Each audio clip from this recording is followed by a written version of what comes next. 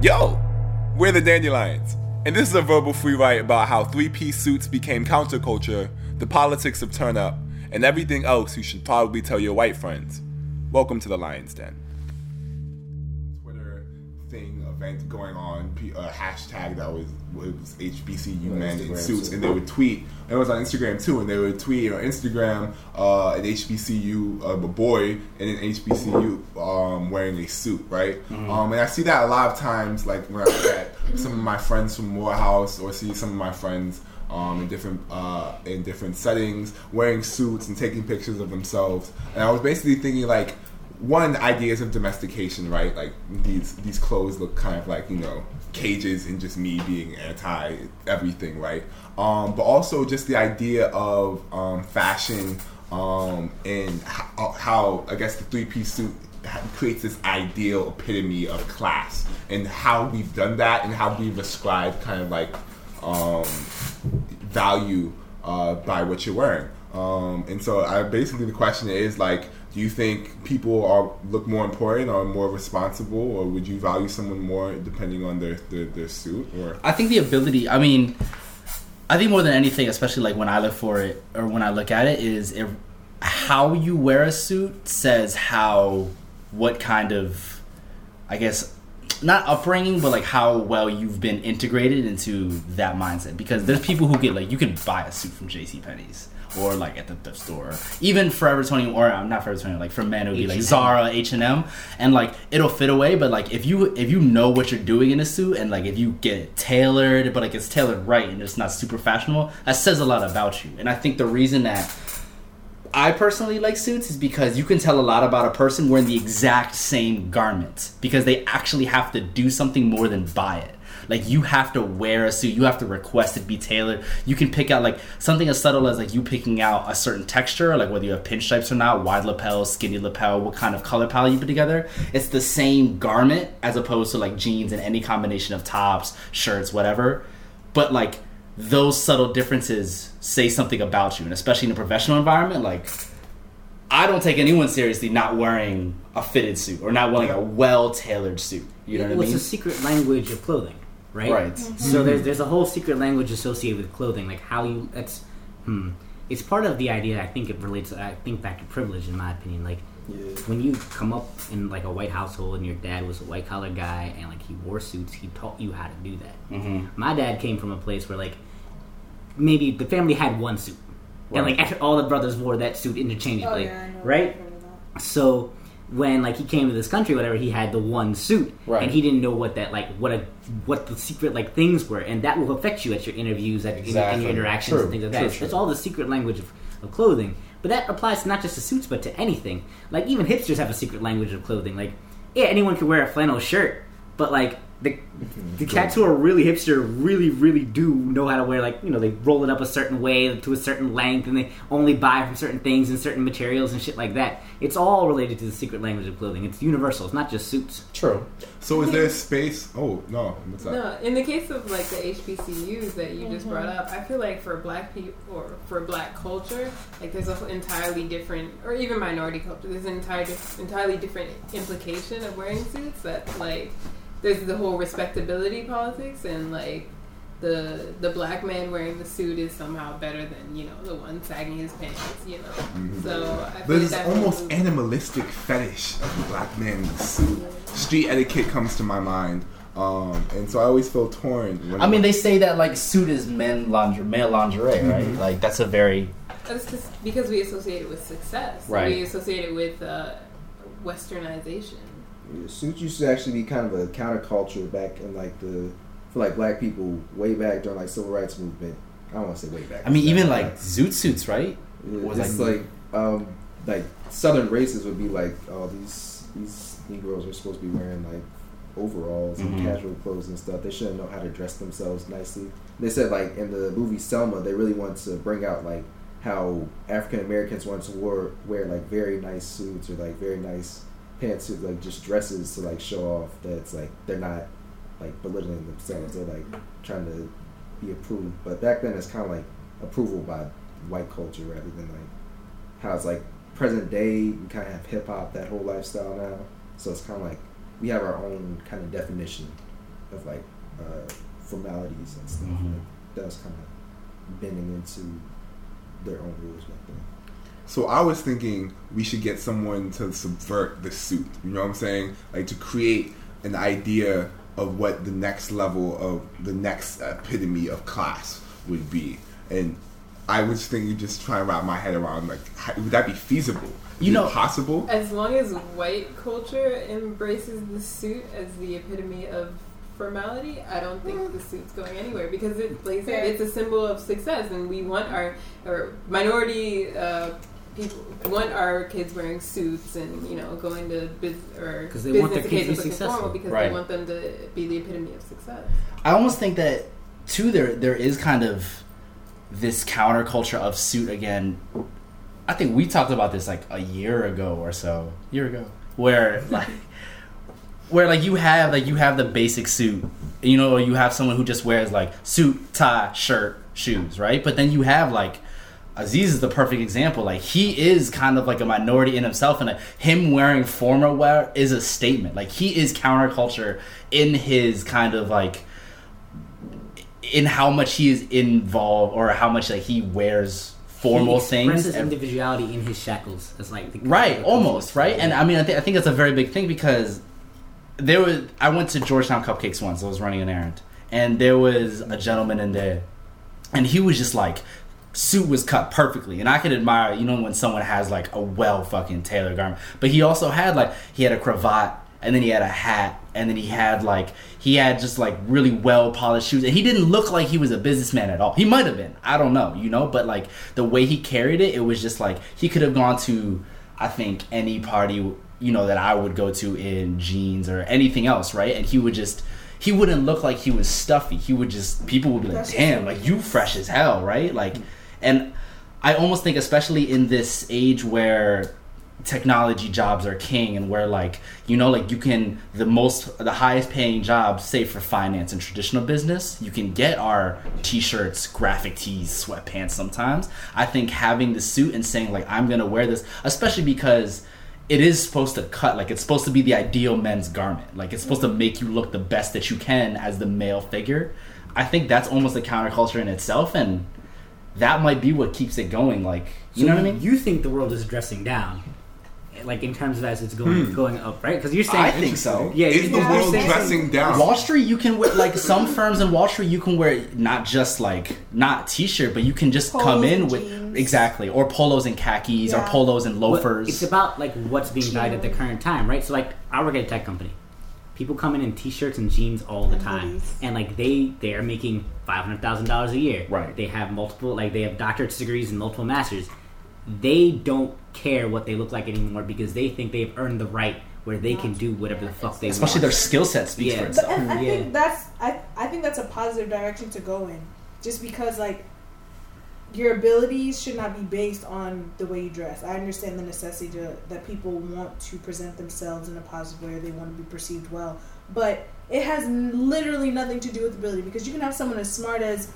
No, you can have somebody as dumb as George Bush in a business suit. You could have Mark Zuckerberg in his t-shirt, jeans, and sweat. Mm-hmm.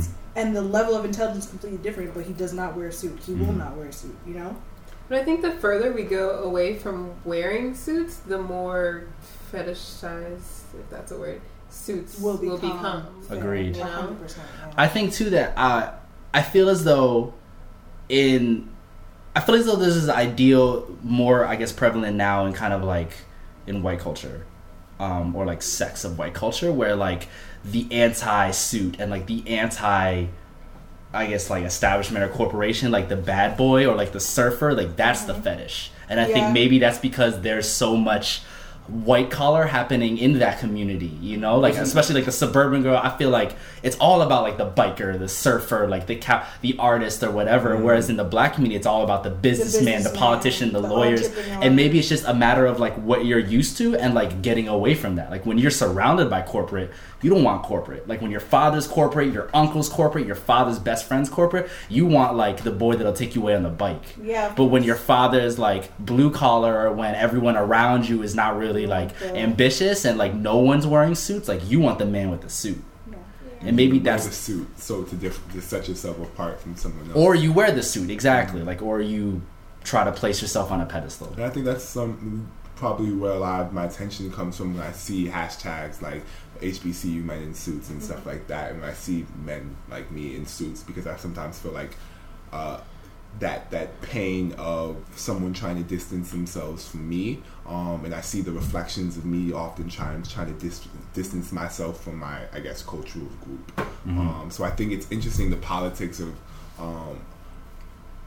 our clothing in general. And I know obviously clothing makes political statements and just period, as it is an art form, right?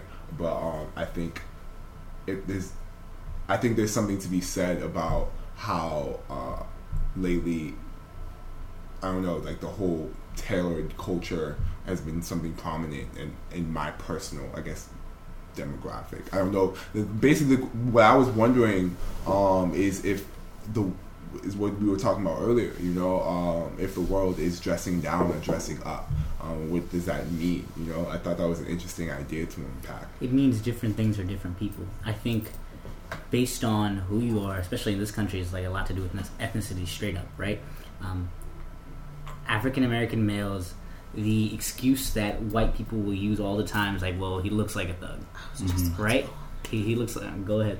I was just gonna say, like, it's interesting how respectable, like, Caucasian males can do their thing and go to work in their jeans and their t-shirts and their hoodies, and it's cool and it's okay and it's accepted, but that would not work or fly for a black male at all. Like, it just would not. Or like, you couldn't. Business. Yeah, exactly. Or a black business. Like, you couldn't come, like, even if it was a tech company and they're like, okay, we make apps, whatever, and it's a black face, they still will have to be dressed, if at minimum, tie, chinos, and a collared shirt. It just would not fly at all, and that's the reality of it. It's sad and it's unfair, but like, it's real. I think you have to dive a little bit deeper than just. I don't think that you could take the clothes off of a white man and put them, or like the average, like normcore, right, dad jeans and shit like that, off of a white male middle class and then put them on black male middle class, and that would automatically translate to thug. It might in some sentiments, but I think that there's more. I think there's more visuals. It's not always thug. It's just like the air gives off. Like, they don't care. They're not professional. Yeah, okay, I can agree with that. Right. Like a white guy in a t-shirt, jeans, and hoodie versus a black guy in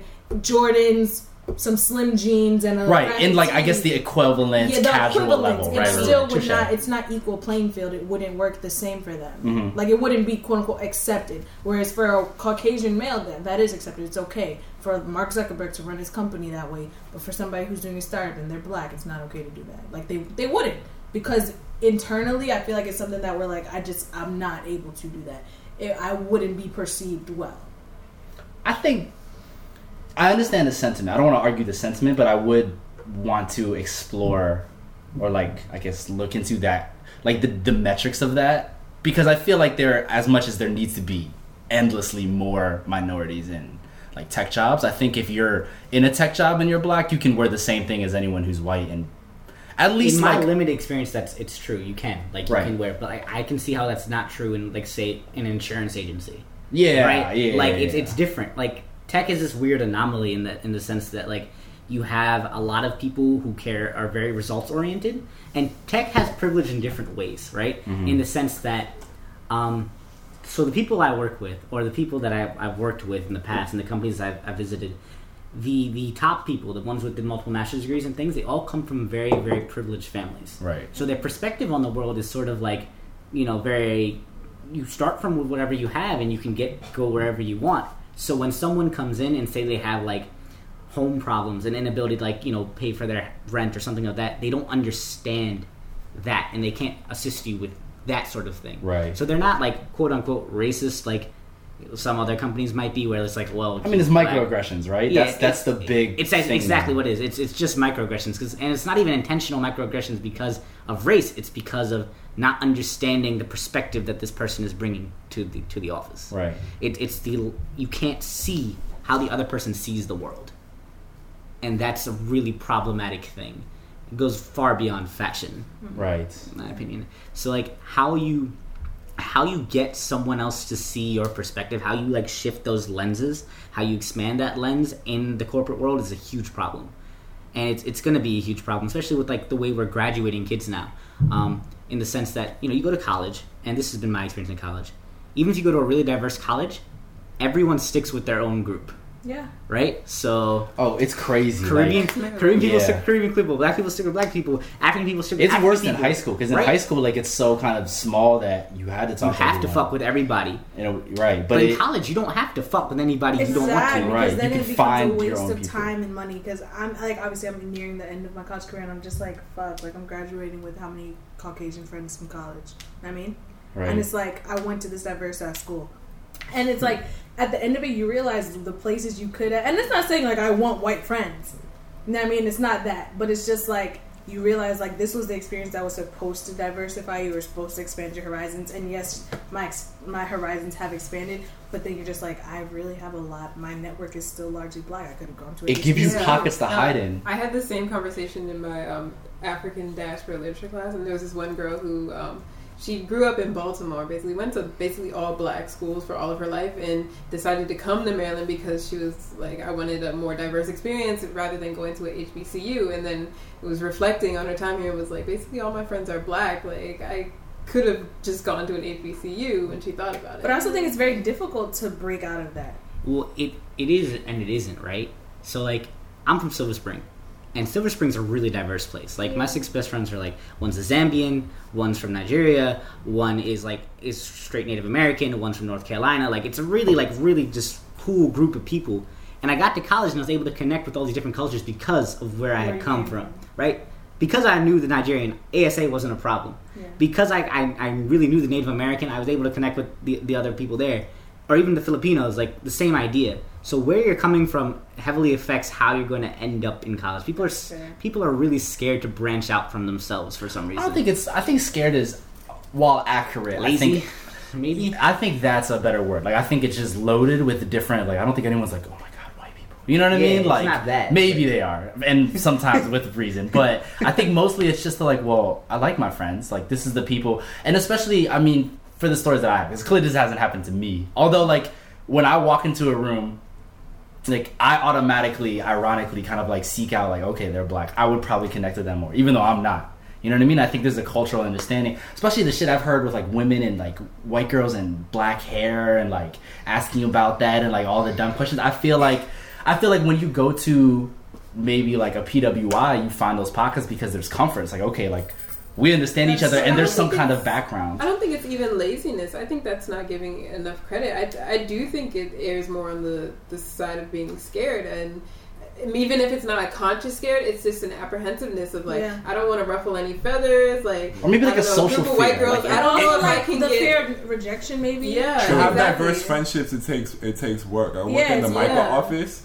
and sometimes I note this jokingly to my friends. Just that, like, yo, it's so much hard work just getting a sentence out in here because I'm thinking about all the groups I have to account for in my speech alone. You know what I'm saying? Things I may say may be sexist. It might be especially the pronoun. Yeah, like him, her. That's especially really because difficult. This is now something just coming out in, like, basically the conversation about gender is finally being something socially acceptable. Right. But things that I would, like, what do you prefer to be called? Even something. Queen. Even something me simply like calling a black girl queen has actually created cause for contention. Like, oh, you fake hotep ass nigga try and call me queen to get in my pants. If I accidentally slip up and say Indian as opposed to Native American, and I think it's just to make friends, especially in our time where it's so quick to catch someone slipping and put it on the internet and be like, you a misogynist, I hate you type shit.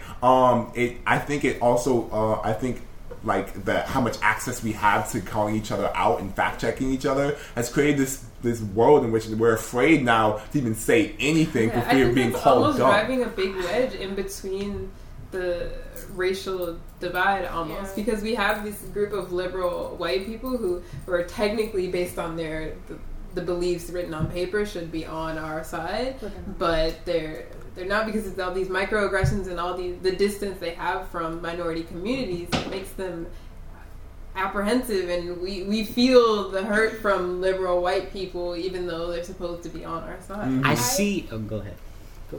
I experienced that with my dance company on campus. We have one white member, and at least I consciously filter what I say because I don't want to put her in that awkward position like, oh, I can't laugh at that. Oh, I can't react to that because that's not my culture. If I'm like, nigga, what the fuck, blah, blah, blah, like, I don't want to make her uncomfortable because of the way I'm talking. And even with what I say, like, even with dance, like, we can't make white jokes about dance. Like, if someone's fucking up, I can't say, oh, you dancing like a white girl, da-da-da, because there's a white girl on our team. And she pops off. So it's like, I definitely feel that barrier of, like, trying to integrate. I hate that. Man, you know what I love about... Right now, I have, like, two sides of a job. I say, a blue-collar side and a white-collar side. And because I work in the office for the same company that I also work security for. And man, I miss the blue collar side. Like, I love my job that now I have the quote unquote white collar office job. And one, I love the paycheck. And two, I love like the access and, you know, like the ability to maneuver. But like, I love blue collar humor because you can like no one can, it's all fair game. You have thick skin. It's just like Joan, cut. And everyone is just like, okay, like at the club, we say everyone's racist to everyone. Like, you know what I'm saying? It'd be like, you're racist. Yep. To who are you talking about? You know what I mean? And it's like, and don't get me wrong, there are definitely some moments where some of the white staffers have said some shit they really shouldn't have said, but that's because it was legitimately fucked up. Not on some like, oh, you didn't know any better fucked up, but like, no, you can't say that ever. You know what I mean? Like, right. Like, you can't, when you're throwing that black girl, you can't call her nappy. You need to get the fuck, you know, like that's the type of shit that's actually fucked up. But when you talk about like, I've heard like, you know, like if you're black, you can go on white people for being white, like you dance white. But if you're white, you can go on black people for like X, Y, and Z stereotype. And it's just because like that's understood. And I do understand that leaves room to fuck up and really get into some sensitive shit, but at the same time, like, I like it because I've heard those people have so much more dialogue than I've ever heard like the liberals and like the middle class, like they don't talk to each other. I think, and that like kind of going back to what Kosi said, you were saying how in the mic office you feel like you have to be sensitive because you don't want to say Indian or you want to say this, but I think the concept of forging those bonds is that you learn what's okay and you learn what's not okay. That's real. You learn how to be comfortable in sounding dumb and waiting for someone to real and being wrong. This whole society of being politically correct is kind of backfiring and not giving us the opportunity to learn about each other. It's just making us like get more inside of ourselves. Like, it's a fear of failure. That's why I used the word lazy earlier. Because people don't. There are people who don't want to. They don't want to put in that work. True. So they rather not have. Maybe it's from, again, the bias where I'm from, but I've never had trouble making friends from every single culture because I consciously make an effort. I'm like, oh, man, all those Filipinos are lit, all the Vietnamese people are lit, and all the Caribbeans are lit. I'm going to talk to all of them, right? But that's so easy for you as a minority because I can see white people struggling in minority areas. Because you can identify, like, people, like, one, you're brown. And also, actually, us, because we're not... Like, we're Asian, technically. You know what I'm saying? Like, you're Asian. So I will say that the ultimate privilege that I have is I can be anything. I'm a ghost. Yeah. Like, there is no, especially where I'm from, there is no, like, Asian stereotype because there's not enough of them. Like, you're either, like, you identify with white people or black people. Well, that's the thing, because, like, when you're Asian, you're either white or black in this right. Yeah, of course. And that's our privilege. And and you have to recognize that, like, we can do that so easily. We can go between communities. Like, it's nothing because...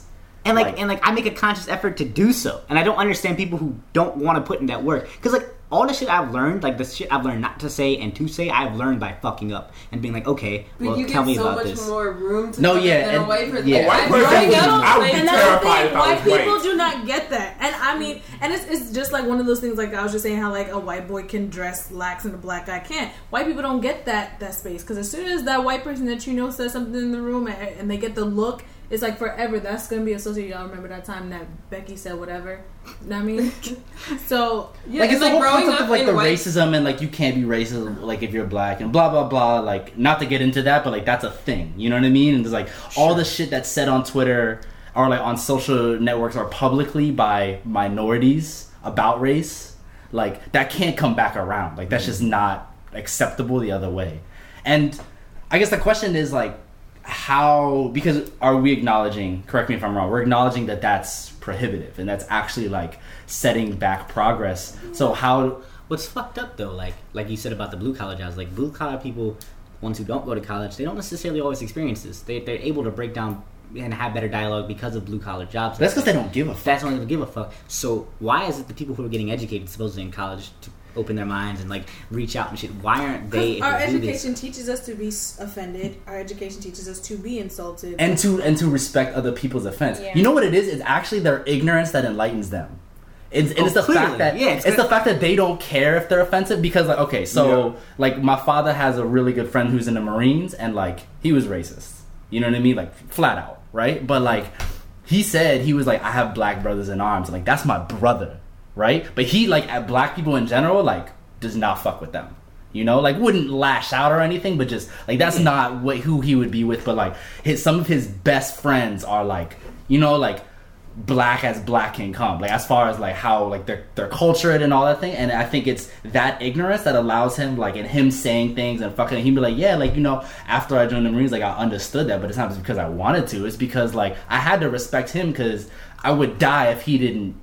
You know, like if he didn't. It's a blue collar sort of mentality. But I want to go back to your point and ask about what do you mean our education teaches us to be offended? Okay, so I'm just gonna have to use an example. So like I went to Kevin Hart back in November, and there was like an opening comedian, and he was just so highly inappropriate. And I sat there during like the show, and I'm like, why do I feel so like he's being inappropriate? Like this is just real shit that he's talking. Like he was just talking about bitches and titties and blah blah blah. And everything that's running through my head is just like, but University of Maryland taught me that like street calling is like offensive or whatever. Yeah. And like it just I feel like being in school has made us so overly sensitive to things. If that makes sense. Liberal colleges have this big trend of inclusive languages right now, and God. being like it's not just Maryland. Like all the posters we see, like I was like shocked when I got hip that it's like white liberal schools that are. But it kind of like not saying that exam raped me because you don't know like if the person sitting next to you was ever sexually assaulted or like not saying that was so ghetto because you know if I grew up in poverty blah blah blah. It's like this whole movement, but it's like for me I'm like the dude was actually saying things that were funny, but like I felt like I was like damn you couldn't laugh anymore because you got a college education. And I'm like why should that was my problem. It was like I have a college education so I should not find this funny, but it was. And so what I'm saying is that like I feel like education just teaches us to be sensitive and like offended at things that like if you step out of it it's like I don't know. It's the whole like we all listen to music as much as we as a group consider ourselves to be like cultured and enlightened, blah blah blah, all those face ass shit, right? But like we would listen to a song and sing along with the bitches part, and you know what I'm saying, like any day of the week. And I think it's the same thing. It's just like if you take a step back.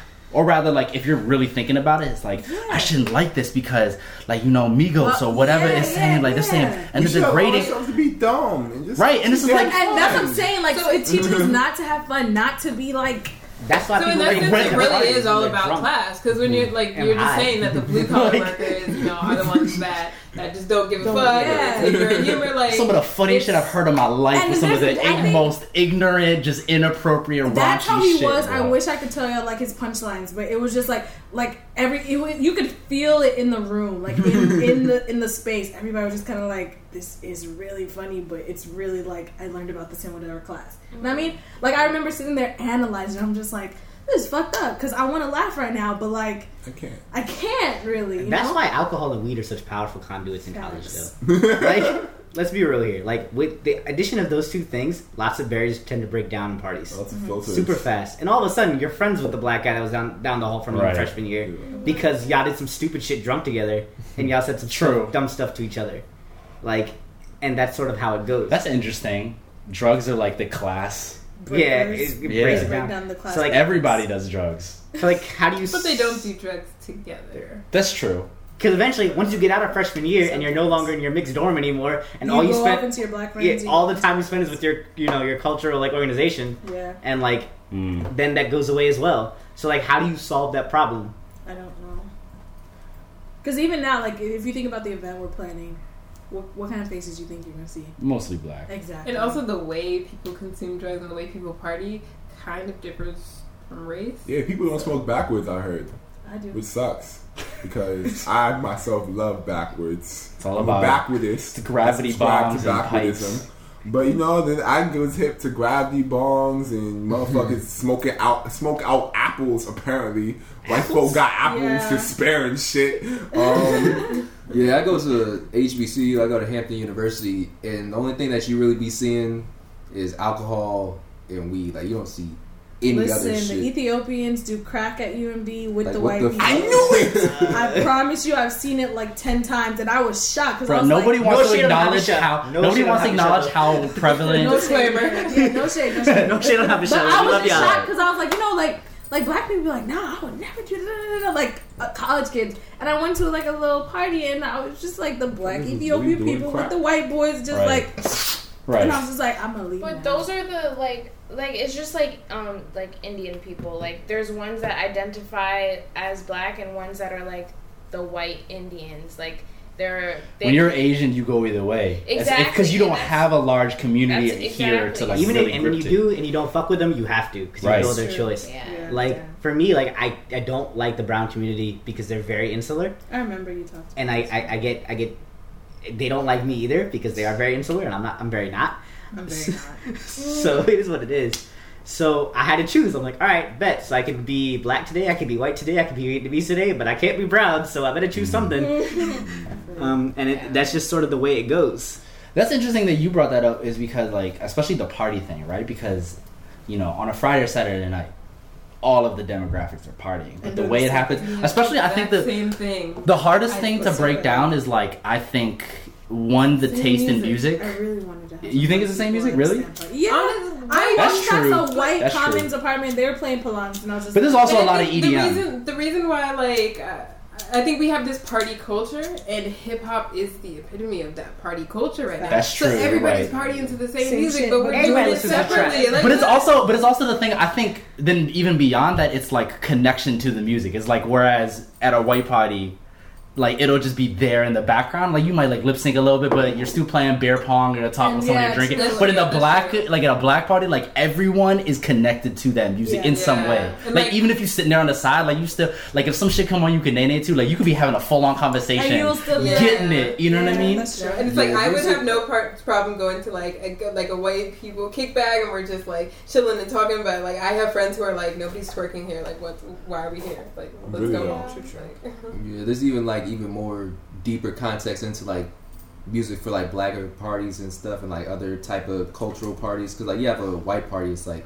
they'll kind of mix up their music because they'll feel they need like a need for diversity or something. But then black parties, like it's weird when you go to HBCU, you notice these things. Like they won't play YG at the same time party that they'll play like just trap shit. Like they won't play like Migos at the same thing. Well, maybe up here that they'll play like Chief Keef. It's like some niggas just completely hate a particular type of rap music. True, even if it like in another and at another party, that's just considered to be the same shit. Like that's all the same thing. It but gets like more nuanced as you get. True, like when you get really into it, like I hate that Chicago shit. But like people forget that like hip hop has different like entire layers and stuff. It's like they think it's all the same thing. How do we break that down then? So like if you can't even like if you can't party and drink together, it's like what steps do you take? It's like on certain levels you can, because if you look at music festivals, like Triletro is like pretty diverse. But I think that's because there's this like subset of like, especially like hipster, quote unquote, and I hate that term in some senses. I love it and I hate it, right? But like there's at the end of the day, like it is acknowledged that like pop culture for the most part like revolves around black culture. Even if that's not the controlling culture, that's definitely the fueling culture, right? Sure. So, like, I think it's more of a sense of, like, I think Trilectro is, like, tourism, almost. Like, like in a way that, like, there's all these, like, white faces, and some of them might be perfectly comfortable and, like, legitimately, genuinely, like, be embedded in it. But I think there's a lot of people who would never, ever venture out or, like, only venture into that because, like, that's the community scene. That's really styled. Yeah, the scene is black, period. Like, and it might not be majority black, but it's definitely like everything that's pumped into it, like that comes from that culture. You know what I mean? Like, no matter what the actual makeup is, the scene has certain undertones that are tied to African American culture for sure. I think that's what it is. Not necessarily so much overtly black as it was, say, from 2000 2010. right? That's when it was like very much like, well, that wasn't overtly African American in my opinion. That was like Southern, like Atlanta. That was the scene. Everybody was wearing like big ass T-shirts and these big ass jeans. That's not black necessarily, but that was Southern Atlanta's sort of black culture from there. Now it's more like everybody listens to trap to party. Everybody listens to trap to party. I don't care what party you go to, they're gonna play a trap song. Yeah. All right. They might not know who the fuck it is. No. They might not know where the fuck it Play came Trap from. Queen. There you go. Like it'll be just shit like that. I hear that all the time, like walking between dorms. I hope they play Trap Queen tonight. Shut up. Yeah, DJ a party, like it's supposed to be a kickback, but it turned into this. They're trying to turn it into like a booty. Yeah, you DJs are going away apartment party. Yeah. Yeah, it is. Like everybody just want to hear Fetty Wap the whole time. Where if it's like I was anywhere else, not anywhere else, but if I were in another place, they could like be completely tired of Fetty Wap. If it was like a hipster party, they'd just be like, I don't know, certain type of people. You play some off Play Fango. I want to go some shoes. selection. Can you fucking party to Sango? Like how do you do that? The hips like play Father, play that.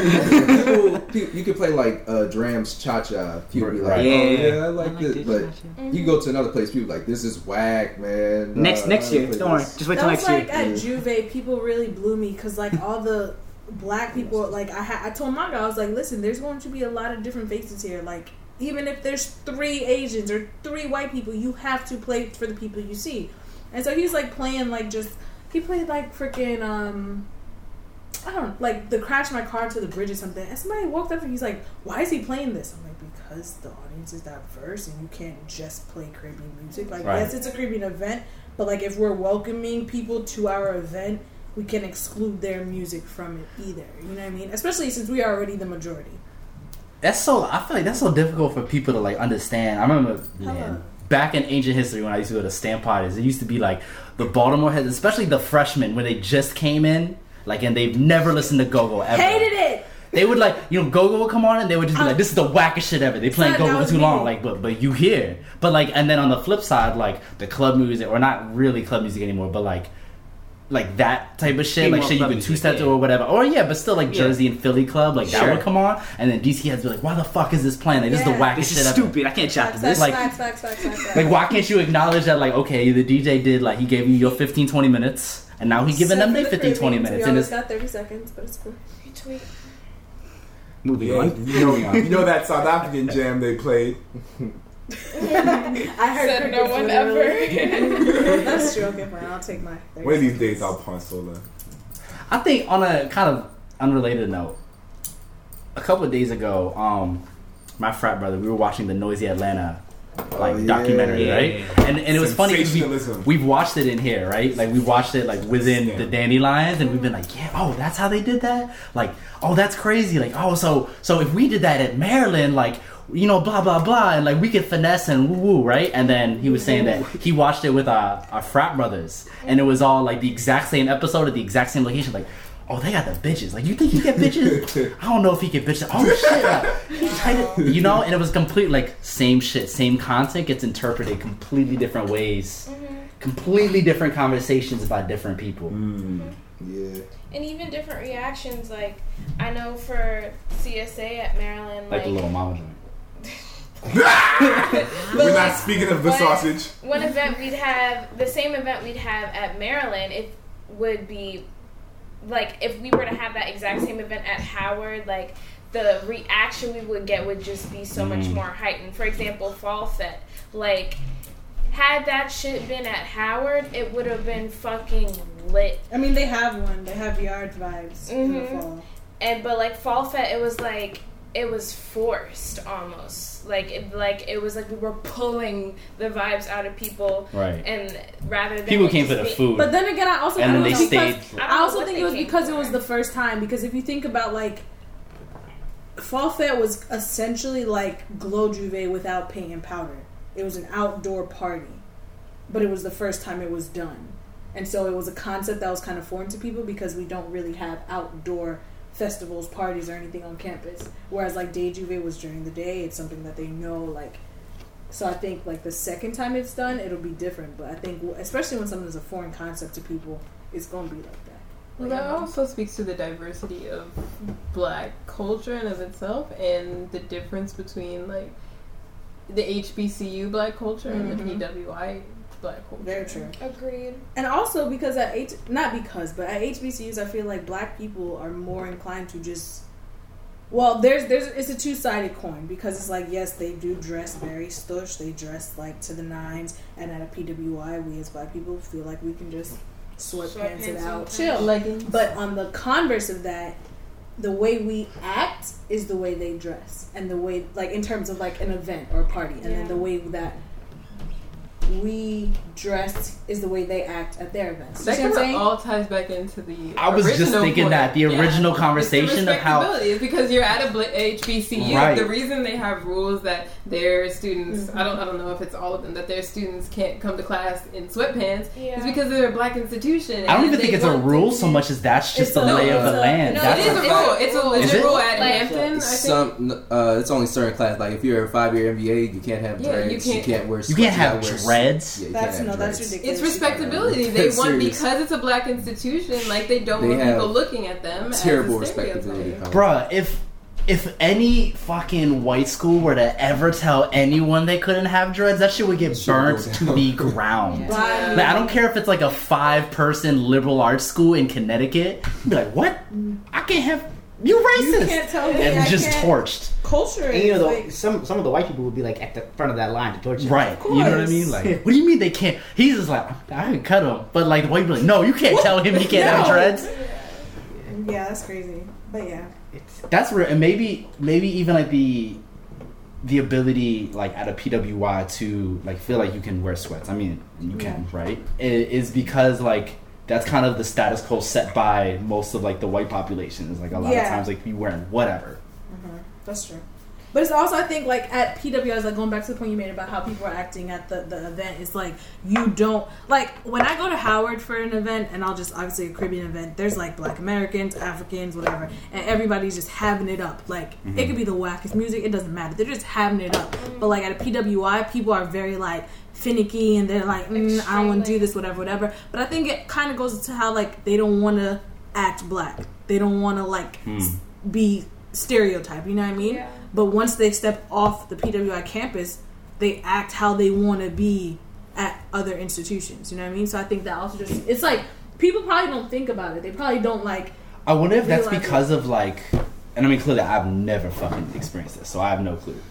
I wonder if that's part of like because literally like there are white people around, whereas like at a black school you're not trying to prove anything to nobody. Yeah, because your culture. Like it's just and individual. That's what I'm saying. That's what I was just saying. That's what you're getting at. Yeah, that's what I'm getting at. Is that because you're surrounded by white people, like you want to be super, you like want to just be on your up. best behavior. You know, it's like you want to be on your best behavior. You don't want to be seen as those loud, rowdy blacks on the quad or whatever, you know what I mean? Like, you just don't want to do that. Even our cookouts. I feel like our cookouts are pretty, like, lax and tame. They have D&D at Howard. I mean, it's not on Howard, but like, that's a thing that they do. We don't do that because I feel like, and the thing is, like I said, like, I don't think black people think about it. I don't think they realize it. They don't analyze it. But it's something that is ingrained. Whether it's in their subconscious or internalized, like, it's something that people are like, I don't want to act out. I want to act black. You know what I mean? Sure. And that's with anything. Like, when the drunk white girl on the bus says something out of her neck, your response, you don't want to act stereotypical black, you know what I mean? But I think it's just definitely something that a lot of black students at PWIs, like, it's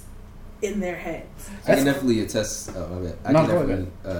that because, like, at Hampton, like, people actually it's the other way around. People actually kind of want to act black, like they want to kind of fit in. It's like when they see all these other black people acting how they believe is the natural way to act black. Because we gotta remember, it's like there isn't a way to act like really black. It's just like it's just kind of hip hop culture kind of is around. It has nuances, like, everything else. Yeah, and then it's like basically when I came back, and it's like I came back here for like a little bit, just like visited this campus and stuff, and then I was walking around with Kosi and Ryan, and then like there's this white girl who was talking about like her hair or something. I was like drunk that day. It was like she was talking about her hair, so she's like, I have this one dread back here. Like the thing is. That like really pissed me off because whenever white people talk about dreading their hair, like actually, I don't like them talk. That's like actually mad in their hair. It's like kind of a backhanded insult to like actual black dreads. Like it's like it's a whole thing I can get into. Yeah. But basically, like I really didn't say anything because one, I was drunk. I didn't know how to like actually compose my thoughts. But then also it's because like I didn't want to come off as like like that uppity nigga. You Who's didn't want to be called that Hotep nigga talking about. But then the question, man, and that's the greatest fucking paradox. I mean, the thing that we've been talking about this entire conversation is she will never learn because no one will say shit to her. Or someone might, but it'll be that one, you know what I'm saying, like quote unquote, like Hotep ass dude, also, Hotep ass girl. A group of white friends, who right? don't interact But like, with if she's like, if 4 or 5 people tell her, maybe like she's not gonna be like, oh, I'm so sorry, but she might like, I'm not. But, I'm not trying to elicit that. So like, let me not say that shit anymore. It's the problem of what's the point of having a diverse institution if everything's going to be separate anyway. Like in the same class that I just talked about, we talked about all of this diversity stuff in the same African diaspora class. Like the majority of the class were black individuals. There were like 2 white guys in it, and we were having some really really good discussions about race relations. But what does it help if it's all being preached to black? And that is my problem. The echo chamber. Like everybody's like, yeah, like white people need to stop doing this within like the black community and not telling white people that white people need to stop doing this. But I think that also goes to the university standpoint because like the same way they have UNIV courses and whatever that are required, there should be mandatory real life diversity courses that all students should have to take. But and obviously it can't be based on race necessarily because that's difficult. But like. They do try because that's the inclusive language thing. Gen Ed has the diversity, understanding plural culture, that and just cultural sounds competency. Dry. That but the sounds thing is so dry. No, but the thing is the options they have. Like the class I took, the African diaspora literature, was one of the understanding plural societies courses that I elected for. But the thing is, the only people who elected to take those were black people. And that's what I'm saying. So if black literature, if black literature was just taught in American literature, then it wouldn't be that problem. You know what I mean? And then also, it's like I just feel like there should be a dialogues course, and it should be mandatory, and it should be a blend like of every incoming freshman class that you have to take this course, and the individual teaching that course has to cover all these topics. Today, we're going to talk about the Holocaust. What are your thoughts? Like, because I feel like there are no courses where like students are forced to have those conversations with each other face on, front on. Mm-hmm. Yeah. Like it's almost like Maryland's like false advertising. Like you call your school a diverse university, but you're not doing anything to diversify the black, the white, the green, the yellow, the purple. At this point, we're not separate, but we're still unequal. Mm-hmm. If that makes sense. Mm-hmm. Like there was the separate but equal. I think everyone's very separate. I think on a college campus, everyone's very separate. But I think also the fundamental problem is there's 2 ways that people tend to approach teaching other cultures, right? And the 2 ways are both wrong. One is smacking people in the face with truth. It never works, right? It actually it repugnates them. It makes them even further. Yeah. The other way is through boring ass classes. Fair, right? Both those ways are wrong. One, you put the person to sleep. The other one, you ensure that they're never ever going to talk to a black person again. Mm-hmm. Right. All right. So the only way that I've found to be effective is through actual interaction. Yeah. Like whether that's playing basketball, whether that's like for Spanish people, for me it was I didn't understand Salvadorian culture until I played soccer with the Salvadorians. Like I didn't get it until like I was with them there. And you gotta find that one commonality and kind of like latch to it and just like let everything else fall into place. And it's so hard to do that like naturally and organically, and because like if you said something to that girl about the dreads thing, I guarantee you she's never bringing up dreads again in her life. Yep. And like she hasn't learned shit except that shit scared me. Except don't say it around black people. Oh my gosh, I have to tell you guys a story. I had to learn a really tough lesson. So I'm doing McNair this summer. I'll never forget because I was doing the McNair program when it happened. And we're in... What's McNair? Sorry, okay, so the McNair program, it's a summer research program geared at getting minorities to have PhDs, so people that look like us. So anyways, we were in the diner, and it was like National AIDS Day or whatever. Or it was some awareness about sex. Anyways, and this Caucasian girl, she was an athlete, there was some like condom filled with some sort of fluid that she and her friends are playing with. And I'm sitting there with like my minority PhD wannabes watching in the diner, and I'm watching them play with it, and I'm like, all right, when they get up, they're going to throw it away. No. So what she did was she took the little fluid-filled condom, and obviously it was like a fake substance, whatever. Right. But she draped it on the back of a seat. And one of my friends who works in the diner, like he's not a student, he's an immigrant, like from Haiti, comes and goes to pick it up. And as she and her friends are walking out the diner, I went and I snatched her ass up. And I was like, you're gonna pick that shit up, you dirty ass bitch. That's not his fucking job. Like, I cursed her out, right? And I was so livid and so upset because I was a hothead. I'm like a Was. minimal hothead now, right? No, this was, you didn't know me then. Right. It was really bad.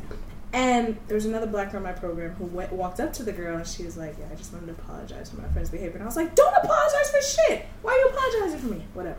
So we dialogue later and she was like, Nandy, all that girl is ever going to remember is the angry black girl. Your message was right.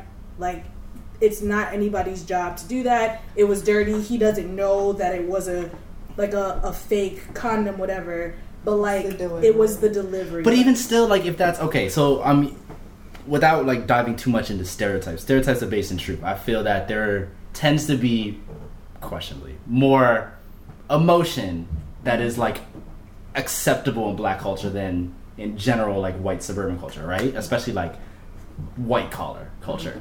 So really what that says is that you should suppress, because I'm sure that in your family / in everything that you've known via New York, via South Carolina, that is how, like, when you talk to someone you upset, you show you're upset.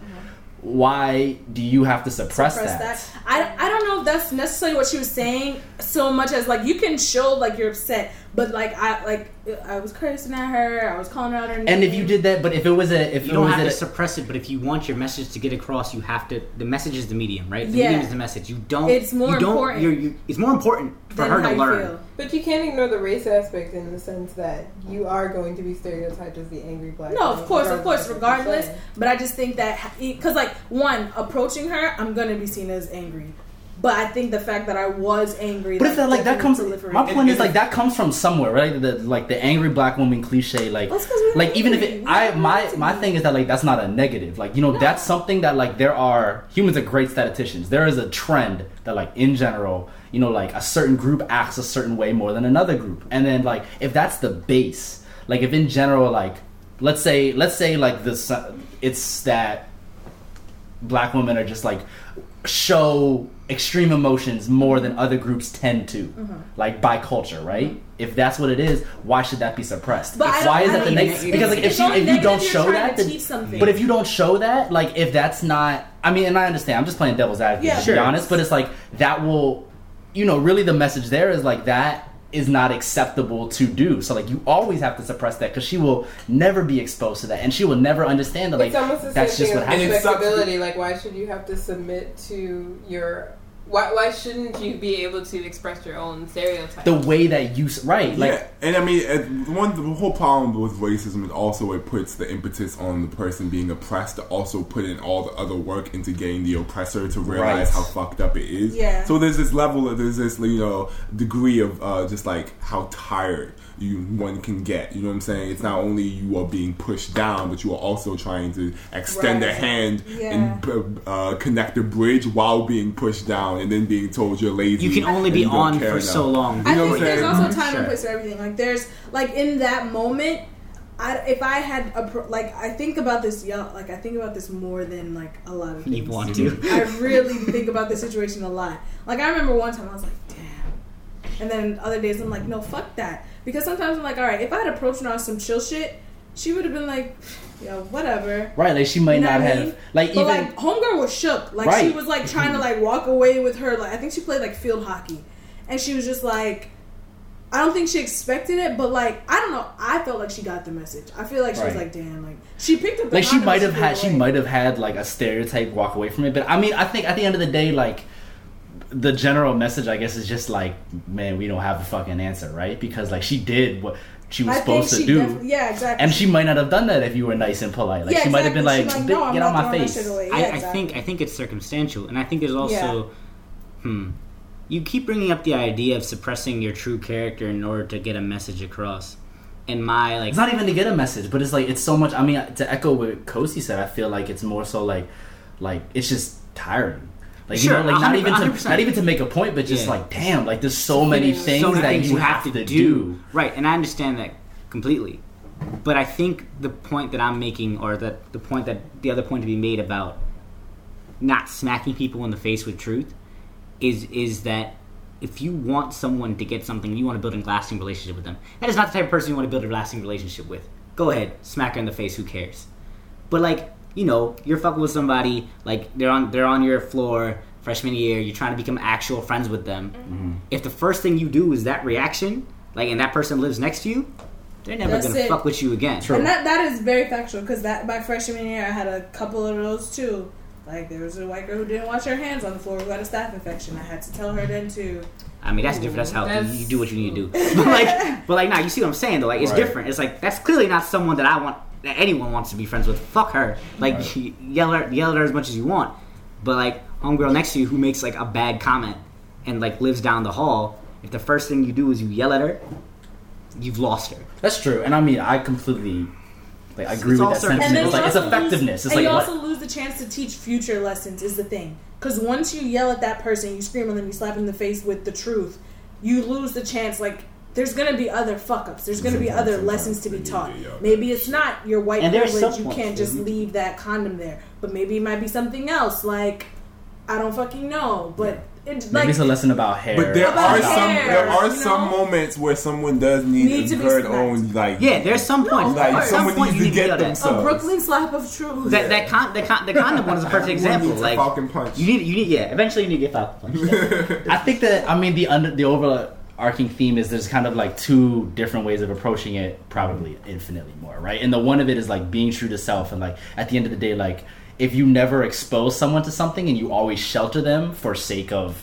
like going to their level, they will never experience it. The other hand, and then like with that comes kind of like the mentality of like you keep trying to reach up and getting your hand smacked, and it's like tiring, right? But then on the other hand, it's like, is it the responsibility of the privileged to see their privilege, or is it like if they're comfortable, like why? And that's the thing. I don't think that a lot of people honestly see that. Realistic. Right. Like if you're in a position where like maybe not you're a policymaker and you're not overtly racist, but like all you've known is white middle class or white upper class your entire life. Why is it your responsibility? And I'm not even talking ethics. I'm talking just like practically. Why is it your responsibility if you're overseeing like the state of Maryland to care about Baltimore? Because it's about being conscious. Like, but who said that you have an obligation to be conscious? As black people, if we recognize the fact that we're oppressed, why the fuck can't white people recognize that they're privileged? Because it's not us recognizing that we're oppressed. We know it. That's what I'm saying. Internalized. But it's not. But that's not the I don't think. I think a better example than the state, because the policymakers easy to bump. Like you shouldn't be a politician. True. Okay. If you don't care about right. like that's a big question. I think a creative outlet is a better policy, because we've talked about this before too. Like with girls, Lena Dunham. Okay, she went under fire a lot for not including black people in her show in the first few seasons, or not even just black people, just diverse people. But this is a white girl who's always grown up around white people. So why is it that when she makes stories creatively based on her life, why shouldn't the entire cast be white? Because that's what she's grown up around. Because if I were to make a story about my life, it would mostly be black, because that's what I grew up. But not because you're trying to make a point. Yeah, but not because I'm trying to make a point. Just Right. because that's how it is, and I think that's the problem that we're running into today.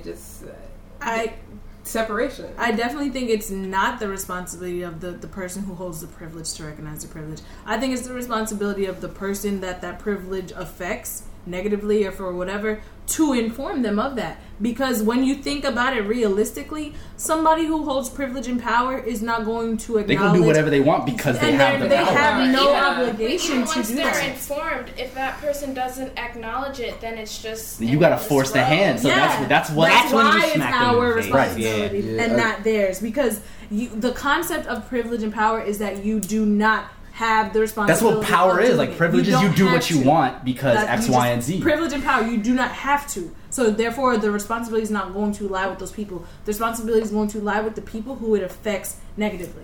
And it always falls more on the people who are at the bottom end, because it's like driving on the road. If you have a big truck, of course you're supposed to look out for people, but if you don't see a motorcycle, the motorcycle's the one that gets hurt in this accident. Exactly. That's a perfect That's a analogy. beautiful Motorcycle in analogy. biker culture, it's always like your safety is no one's responsibility but your own. Yeah. Like you shouldn't trust any car to check their blind spot. You shouldn't like be more visible. No, you just need to know at all times that like that car's coming here. I need to get out the way. And the Like other one of thing the is best analogies though that I heard about like these relations is like, say you're left-handed and you immediately realize the world's just not made for left-handed people, it's made for right-handed people. And it's like right-handed people will never notice that shit because it's like when you're you when all the desks, I hate those desks. It's impossible for me to take you tests. sit down right at desk when you left-handed, you like leaning off the side and shit. It's like you sit down, you right-handed, you don't think about it. And so you right-handed, assume everybody else is right-handed. And the thing about it is that like you have to think about it. The privilege is not hurting the person who has it. So why would they ever have to acknowledge it? Yeah. It's like it's not affecting me negatively. It's working in my favor. So why do I need to acknowledge that I have it? That's why that's why white people don't understand. Like, why do you mean you have to straighten your hair, or what do you mean you have to dress up? Like, because they don't get it. So it's the responsibility of the person who does not hold it to bring attention to it, to bring light to it.